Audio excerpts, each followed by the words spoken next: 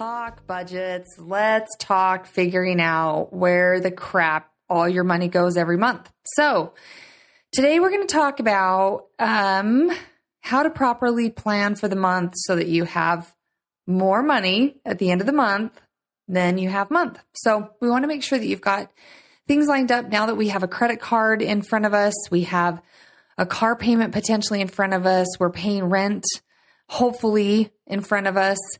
So let's talk budgets.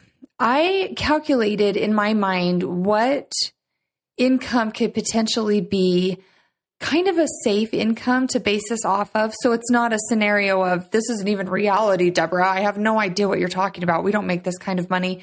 So I kind of felt like, okay, if I worked at McDonald's, if I worked at the Buckle, if I worked at a grocery store or a gas station, then I'm probably in a pretty safe number with how much money you have coming in, I would hope.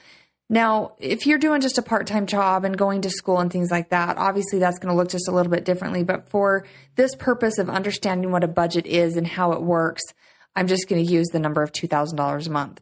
Now, we know that there is an income that you make and then it's taxed and then you have money that comes home. It's the gross and net income. We're going to go off of a hypothetical net income. That's after the taxes and deductions have come out. And with that, you're going to have things that come out of that money. So on your paper, because you have this notebook that you've set aside, on your paper, I want you to write down what you bring home every month. My calculation is going to be $2,000. If yours is a little bit less or a little bit more, that's okay. Make yourself a note that I need to write down what I make per month after my income taxes and my federal and state and all of the garbage that comes out of our paychecks. What do I actually get every single month? And we're going to put this one in a monthly scenario rather than a weekly or a biweekly scenario, just for the sake of making it just a little bit easier. So my $2,000 a month I make. And with that, we've got to take out a few things that go on. So we're just going to not necessarily put a calendar event here in place quite yet. We're just going to use the basic math calculations. So $2,000 a month is at the very top of my paper. Now, our first thing we set up was our credit card, and we're trying to establish good credit. So we have about $50 a month on that we charge on, and then we pay it off. So we have about $50 a month that we need to allocate to that credit card so that we can keep that credit card movement going in the right direction. So we have $2,000 at the top of our paper. To the side of it, I want you to write down these numbers. Okay, we have our $50 for our credit card. And I would label above your $2,000, label income, money I receive, money that's mine, whatever you want to calculate there. And then over to the right of that, on your list of the debts you're going to be paying, I want you to write obligations, debts owed, money that's not mine, whatever you want to write that just screams at you. So we have money coming in, money going out, and we've got two different columns. All right. So we have our $2,000 that we have as our income that we have received by the end of the month. Like if we didn't spend any dollars at all, we would have $2,000 a month to live on. And all right, in our column, we're writing down we have a $50 credit card, not a payment. It's a pay off because we're not going to keep a balance on that credit card.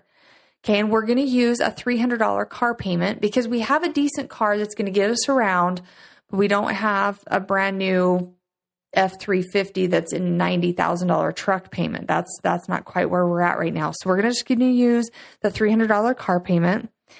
And then that's kind of the two things that we've talked about on setting up actual debt. Now we also have housing. No matter where you're living, you have a housing payment. So I'm just going to put that you are renting a room, whether it's renting a room with your friends, whether it's renting a room in mom's basement. I'm just going to say that you're renting a room and you have rent payment of $250. Okay, so we've got three debts right now. We've got $250 in rent, we've got our $300 in our car, and we have $50 in our credit cards. Okay, those payments are got to go. They've got to come out. All right. Now, the other things that we have to write down is what is our car insurance? What is our cell phone bill? Okay, so for the sake of calculating here, I'm going to actually put that our car insurance is $100 a month. That might be just a little bit high, but man, it's just kind of interesting how high car insurance is getting. So we're going to put $100 for our car insurance.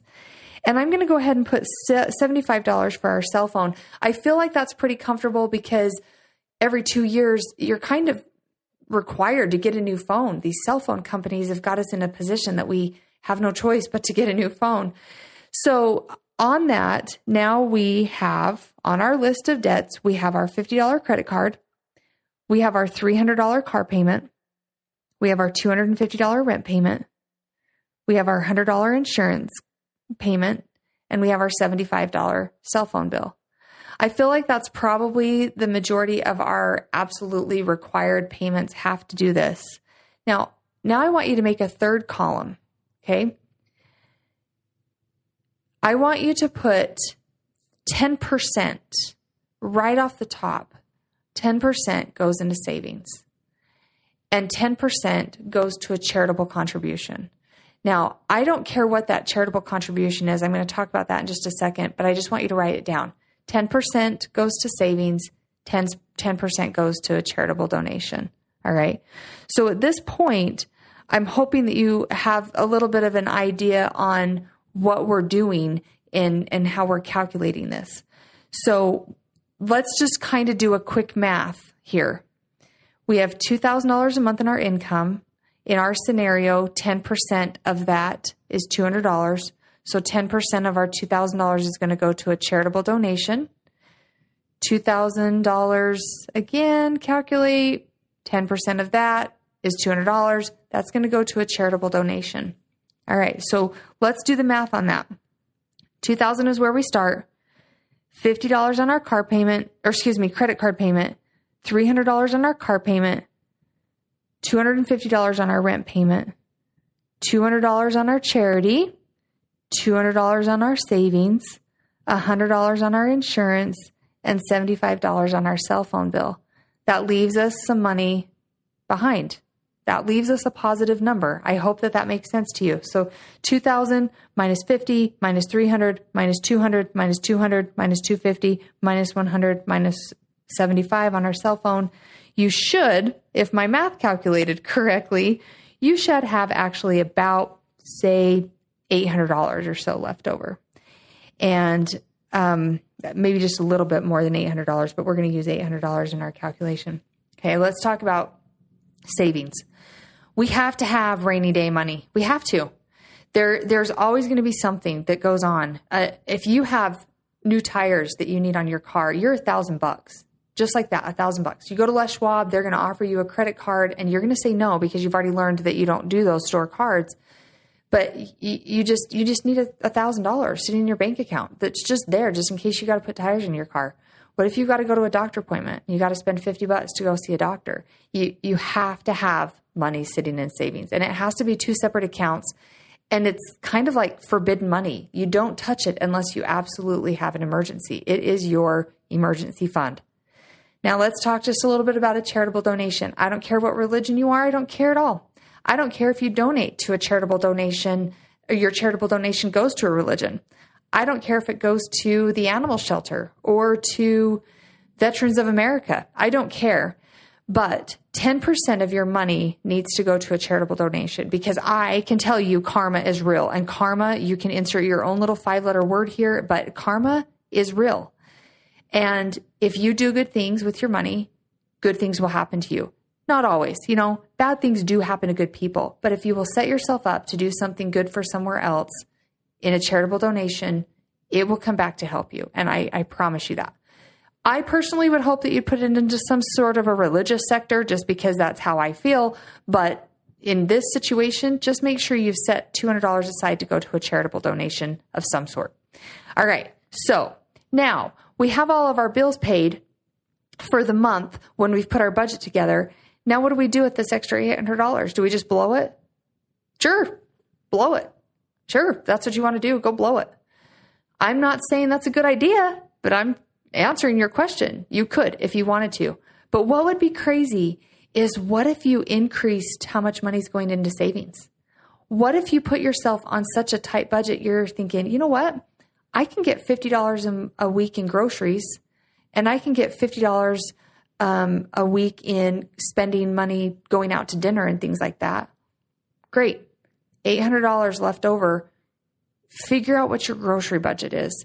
Tighten it up as best you can. Go to the grocery store with a list. Make sure you have, you know what, I only need milk and cereal and some ramen noodles and some macaroni and cheese. And you know what? I'm going to splurge this week and I'm going to get myself one steak, and I'm going to spend $20 on a ribeye steak.